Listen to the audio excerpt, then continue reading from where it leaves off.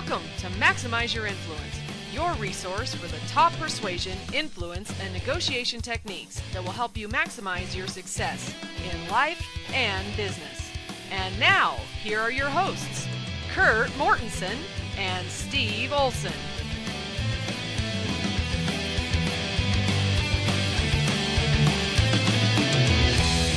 Welcome to episode 159 of Maximize Your Influence. I am Steve Olson, and I have Kurt Mortensen here with me, live and in person from the local university where Kurt teaches his class on public speaking, and because of time constraints, Kurt's recording from a cell phone today.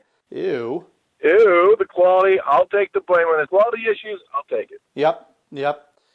Well, we appreciate you joining us anyway, Kurt, and we've got some good stuff planned for the show today. What are you teaching the kids about persuasion and influence today? I'm curious. What's on the docket? Well, we're going to start off with giving a little improv training, impromptu, for anybody that does public speaking. Training on improv, thinking on your feet, always gold. And then we are going to get them ready to be great storytellers, because if you want to be persuasive, remember from your training that stories persuade without detection. Yes. And for the record, I am a graduate of Kurt's public speaking class. This is true. I remember the impromptu speech. That's a tough one. I mean, don't you just basically hand them a piece of paper that says, hey, this random situation is happening, go? Yeah, we've got fun ones like, hey, your roommate just overdosed at the smoothie shop with too much ginseng. They're in court. You've got to go talk to the judge and get them free. That's a fun one. And then, of course, you hear screaming, you go outside. Your neighbor's cat Stinky's been run over by a steamroller. What do you say at the funeral? You know, real life stuff that happens every day. Oh, yeah. Yeah, I think that happened to me yesterday. Well, I'm sure the students are relieved that you've put so much thought into this. That's great. They are. They sleep so much better at night. Yeah. Well, good. We actually, on the show today, have an interview coming up, a very interesting interview with Brian Wansink about food and how we perceive food and how we're persuaded to eat it. So I think it's going to be very interesting with some cool corollaries between what the food industry does and what we all do. And I think, especially if you live here in America, it's pretty clear that the food industry knows how to persuade. It is. It's all a science, from when you go down that supermarket aisle to when you go to the restaurant, to the colors of signs, the way things are packaged. Yeah. So, Kurt, I need you, at some point in the future, to go ahead and cue up the Homer and the Ninja. Don't! I actually came up with this one. Many of you remember a few years ago the Verizon Wireless. And at the time, I don't think Verizon was considered to be the top dog of mobile service. And they probably are considered to be it now. But at the time, they had this guy with black-rimmed glasses that was allegedly walking around the country, setting up new cell phone towers, saying, can you hear me now, right? And now, fast forward many, many years into the future, Sprint is, and maybe if you love Sprint, you're going to hate what I'm about to say, they're considered to be kind of the bottom of the barrel when it comes to the major wireless companies. They kind of have a reputation that their coverage isn't very good, and that's why they're offering these really cheap programs, because, well, the coverage is awful and they got to tease you somehow. That's the perception by many people, and they're working hard to overcome this, and they're using a technique that we like to call reducing to the ridiculous. And so now they've hired the old Verizon guy who comes on their commercials and talks about how awesome Sprint is now, and basically says, Sprint has 99% of the coverage that Verizon has. Is that 1% extra really worth all the extra money that you're paying for it?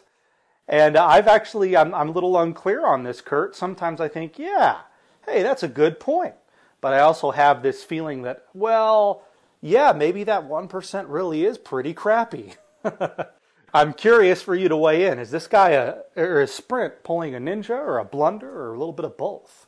Maybe a little bit of both. I think that's a great coup. They went down and got the Verizon guy. I mean, a little blunder, because 1% of a billion phone calls a day, I don't know what that number is. When you do the math, you're talking about millions of dropped calls, extra more than the other carriers if you really do the math. Yeah, you know what? Actually, Verizon has a good opportunity here to play reduce to the ridiculous right back in this ad campaign and say, something to the effect that Sprint says that they have 99% of the coverage of Verizon. That means they're only missing 2 billion phone calls a day, right? I mean, I think that would be pretty effective. I think they're probably the type of company that would do that. Well, that's fantastic. Right now, we are going to break to our interview with Brian Wansink.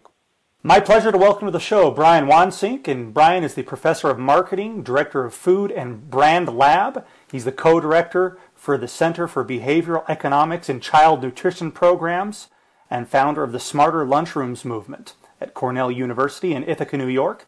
He's the author of the best-selling book Mindless Eating, Why We Eat More Than We Think, and of Slim by Design, Mindless Eating Solutions for Everyday Life. And I got to tell you, Brian, this is something I've been thinking about a lot lately. I am an emotional eater, I confess. So this is kind of funny that we've got you on the show, and we appreciate you joining us. It's great to be with you guys. How did you get in on this topic? What drove your passion to study how people eat? In social science, there's no expression that says, research is me-search. People are really driven to research something. End up being people who have some sort of internal sort of personal motivation. And mine was a little boy growing up in the Midwest. I sold vegetables door to door, and it's just I was amazed how one person could buy every single thing in my little wagon, and the very next house, demographically identical, could say, it would look at me like I was carrying kryptonite. There's something that can tell us why some people can turn left and some people turn right that doesn't have anything to do with the typical economic variables of, education, social economic status, and things like that. And I said, by gosh, if I can figure that out, I can help the world eat better. Okay. So I have a curveball for you. Given what your profession is, we always ask our guests, what is the worst vegetable in their opinion? And you might have a bunch of research to back this up. What's the worst vegetable? Oh, well, for me, it is by far, and this is a popular vegetable to some people, but for me, it's by far eggplant. I've never been able, except maybe in ratatouille, where I don't pick it out. I've always had a difficult time with it. And you can say, well, if you had somebody who was a good cook, that would be different. It's like, well, I don't know. My wife graduated in the top 10% at Le Cordon Bleu, so I think she knows how to cook this stuff, but it's always just struck me as kind of slimy and kind of tastelessly icky.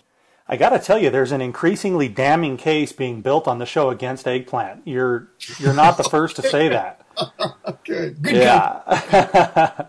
So, what does it mean to mindlessly eat? In my food and brand lab at Cornell, the place looks exactly like your home, except there's one-way mirrors and hidden cameras and there's scales underneath the place. What we do is we change things. So whether it be the lighting or who you're sitting next to, the size of a plate, your distance from a candy jar, and see how it influences people. And one of the things we found is that the average person, the average American, makes over 200 decisions about food every day. Wow. But they think on average they make about 25.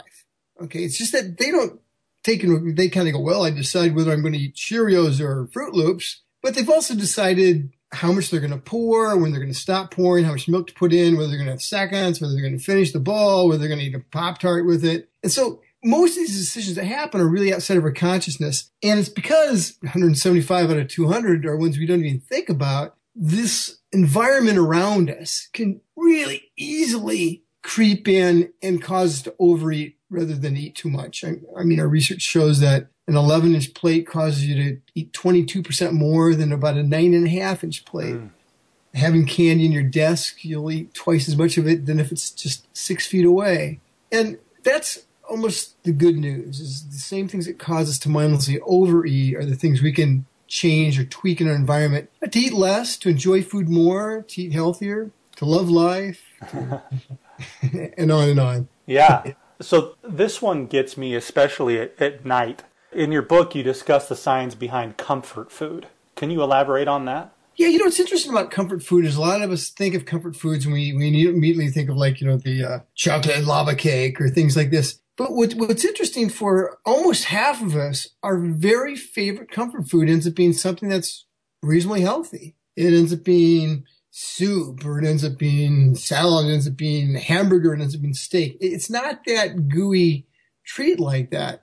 And in fact, even for those of us who do say We love the chocolate lava cake. When we rate our second and third and fourth favorite foods, they often end up being healthy foods. So the nice thing is we can get a lot of comfort from maybe not our most indulgent food, but our second or third favorite comfort food that happens to be healthier. And what's interesting is we find that for guys in general, our top comfort foods are often meal-related foods. That's pasta, pizza, steak. Mm-hmm. Yeah. And when we ask people why, and we kind of get down to it, they kind of say, well, when I eat those things, I feel like a king. I feel like I'm the center of the universe. It's being prepared for me. I'm feeling really taken care of. But when we talk to women and we ask for their favorite comfort foods, very seldom is it those foods. It tends to be desserts and snacks. When we say, what's the deal? Is pasta not a comfort food or steak? And they go, well, yeah, it is. But when I think of it, I don't think of it as really that comforting because I think of me or my mother as having had to make it. Mm-hmm. And in my mind, that's not comfort. So it's interesting that most of what they've defaulted toward are the either ready to eat or dessert foods. So, but there's a cool thing. We just did a really cool study, and this is in Slim by Design, where we said, how much of one's comfort food or favorite snack do you really have to eat to be satisfied? And so what we did is we took a bunch of people and we gave them different percentages. We either gave them, all 8, cubes of chocolate in a Hershey bar. We gave them 4, we gave them 2 or whatever. And we found that if we took snack foods or people's favorite comfort foods and we gave them just 25% of how much they typically say they need in order to feel comforted, they felt equally comforted just 15 minutes later. They rated themselves as equally happy, as equally full, and as equally satisfied. But the key was, in that 15 minutes, they couldn't just kind of surf the web and dream about comfort foods. They couldn't just sit and stare at the uneaten comfort foods. What we had them do was something that was distracting. They had to clean up their office. They had to return a few phone calls. They had to do something that took their mind off the food. And 15 minutes later, they were great with having eaten just 25% of what they thought they wanted. What do you think about that and the sustainability of it? How much have you looked into the average person's ability to do that over a long period of time? And that one's off the cuff. I hadn't planned on asking you that question. Yeah, that's a really great question. So what we find with a lot of these changes that have been suggested, like just even in the chapter 2, which is on your home, on a person's home in book Slim by Design, there's 100 changes that people can make. And what we find is if you take a change like, let's say, using a smaller plate, which our research shows cuts 22% of your calories, or serving off the stove instead of the counter, what we find is that there's an immediate decrease in how much you eat, usually 15 to 20%. And that'll persist for about 2 to 3 months. And then it gets cut by about a third. So that 20% decrease in calories that you initially experienced by using a change, using a different size serving bowl or using a different size serving utensil or smaller plate or whatever, might be an initial 15 to 20%. But after about 3 months, it drops to about more like 10 to 12%, which is still good. Mm-hmm. But we do adapt some of these, and that's why it's nice to kind of insert a new one every once in a while. Like we find that simply getting a person to make 1 to 2 changes every month, even if they stop using them, use 2 others at the next point, really ends up creating a sustainable system, even if every month they're going to a different change and dropping the first one. Well, that's interesting. I've always told my wife that losing weight is like credit card debt. You got to answer for every one of those calories. You got to pay off every one of those dollars, and really, burning the calorie is a lot harder than eating the calorie.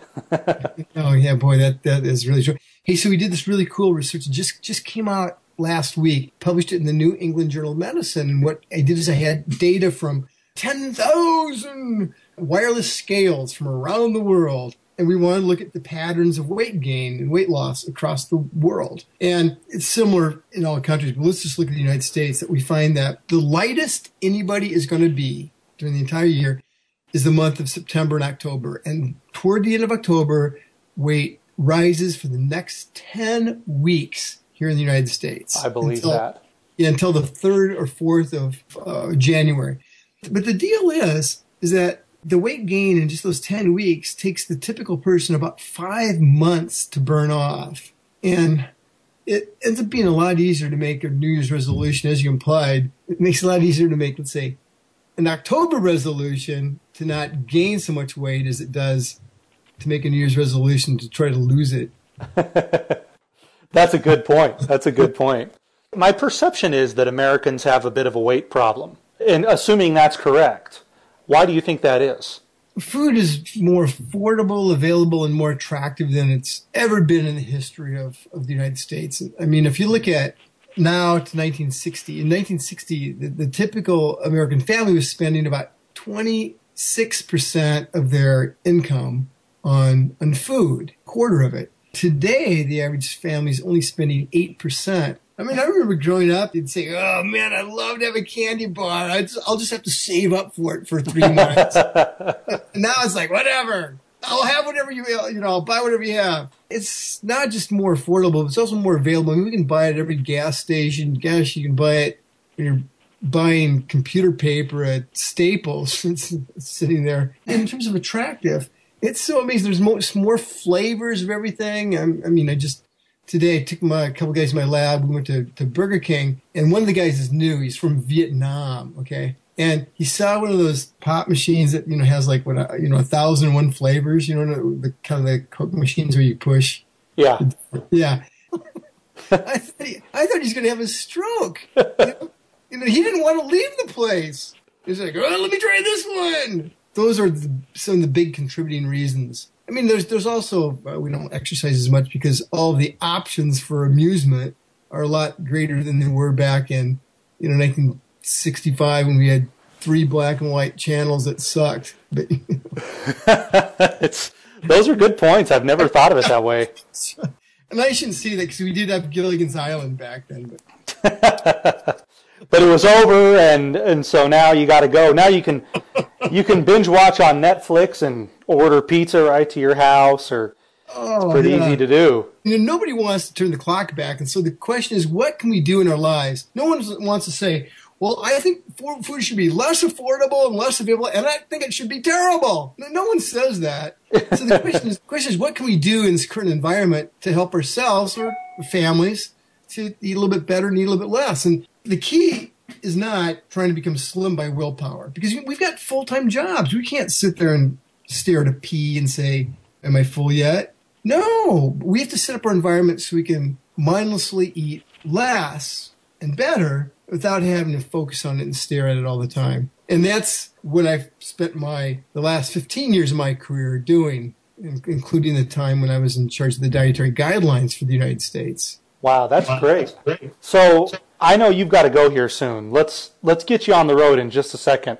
Could you share a couple of quick mindful eating tips for us? The mindful eating is a whole lot less effective for most of us than mindless eating. So let me give you one right here. We did a really cool study. It's actually also in the book Slim by Design, where we said, hey, what impact does a totally distracted, chaotic kitchen have on people? So we brought people into a kitchen that had 3 snacks, but it was the rest of the kitchen was either totally clean counters, no dishes in the dishwasher, no mail stacked up on the table or anything. Or we brought them into an environment that was just a mess. It was the same 3 snacks, but they're dirty dishes. It was a stack of mail sitting on the counter. There was plates all over. And we found that the typical person in the chaotic kitchen ate 44% more snacks. It's like, if this place is out of control, why do I need to be in control? It's interesting. The other condition we looked at was we had half the people, again, go through sort of the situation where they meditated for just 5 minutes, thought of a calm place and things like this before they went back in the kitchen. And we found that too eliminated their overeating. And it's interesting, I was talking to somebody about this a while back. They said, so you would recommend meditation to people? I'm like, well, if they want to, sure. It's not going to hurt them, but it's a whole lot easier for most of us to simply do the dishes and eat less than it is to kind of say, now that I'm approaching the kitchen, let me approach in a state of mindfulness. That doesn't work for me. God, I've got 3 kids that are playing the piano right now. Someone else is calling on the phone.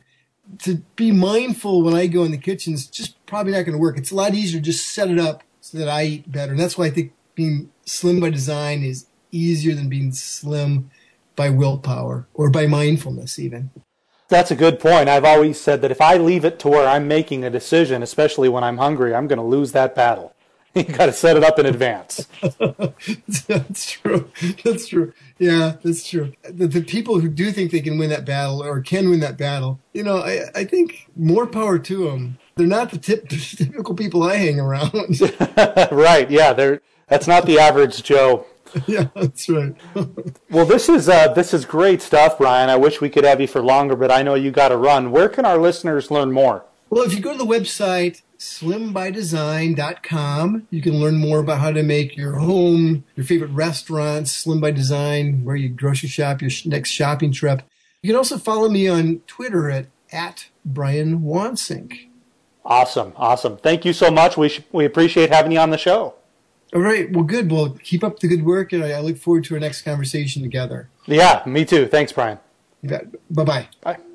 Well, that was some really interesting stuff from Brian. I admitted on the show that I'm an emotional eater. I like to eat my feelings from time to time, and understanding what makes us mindlessly eat. That's fascinating stuff. I learned a lot. I love that type of science. All about the subconscious trigger. The techniques he talked about and that information is groundbreaking. He's known for that information and that type of science. Yeah, fascinating stuff. Everybody, make sure you check out Brian's site. And in the meantime, make sure you follow us on Twitter at InfluenceMax or like us on Facebook.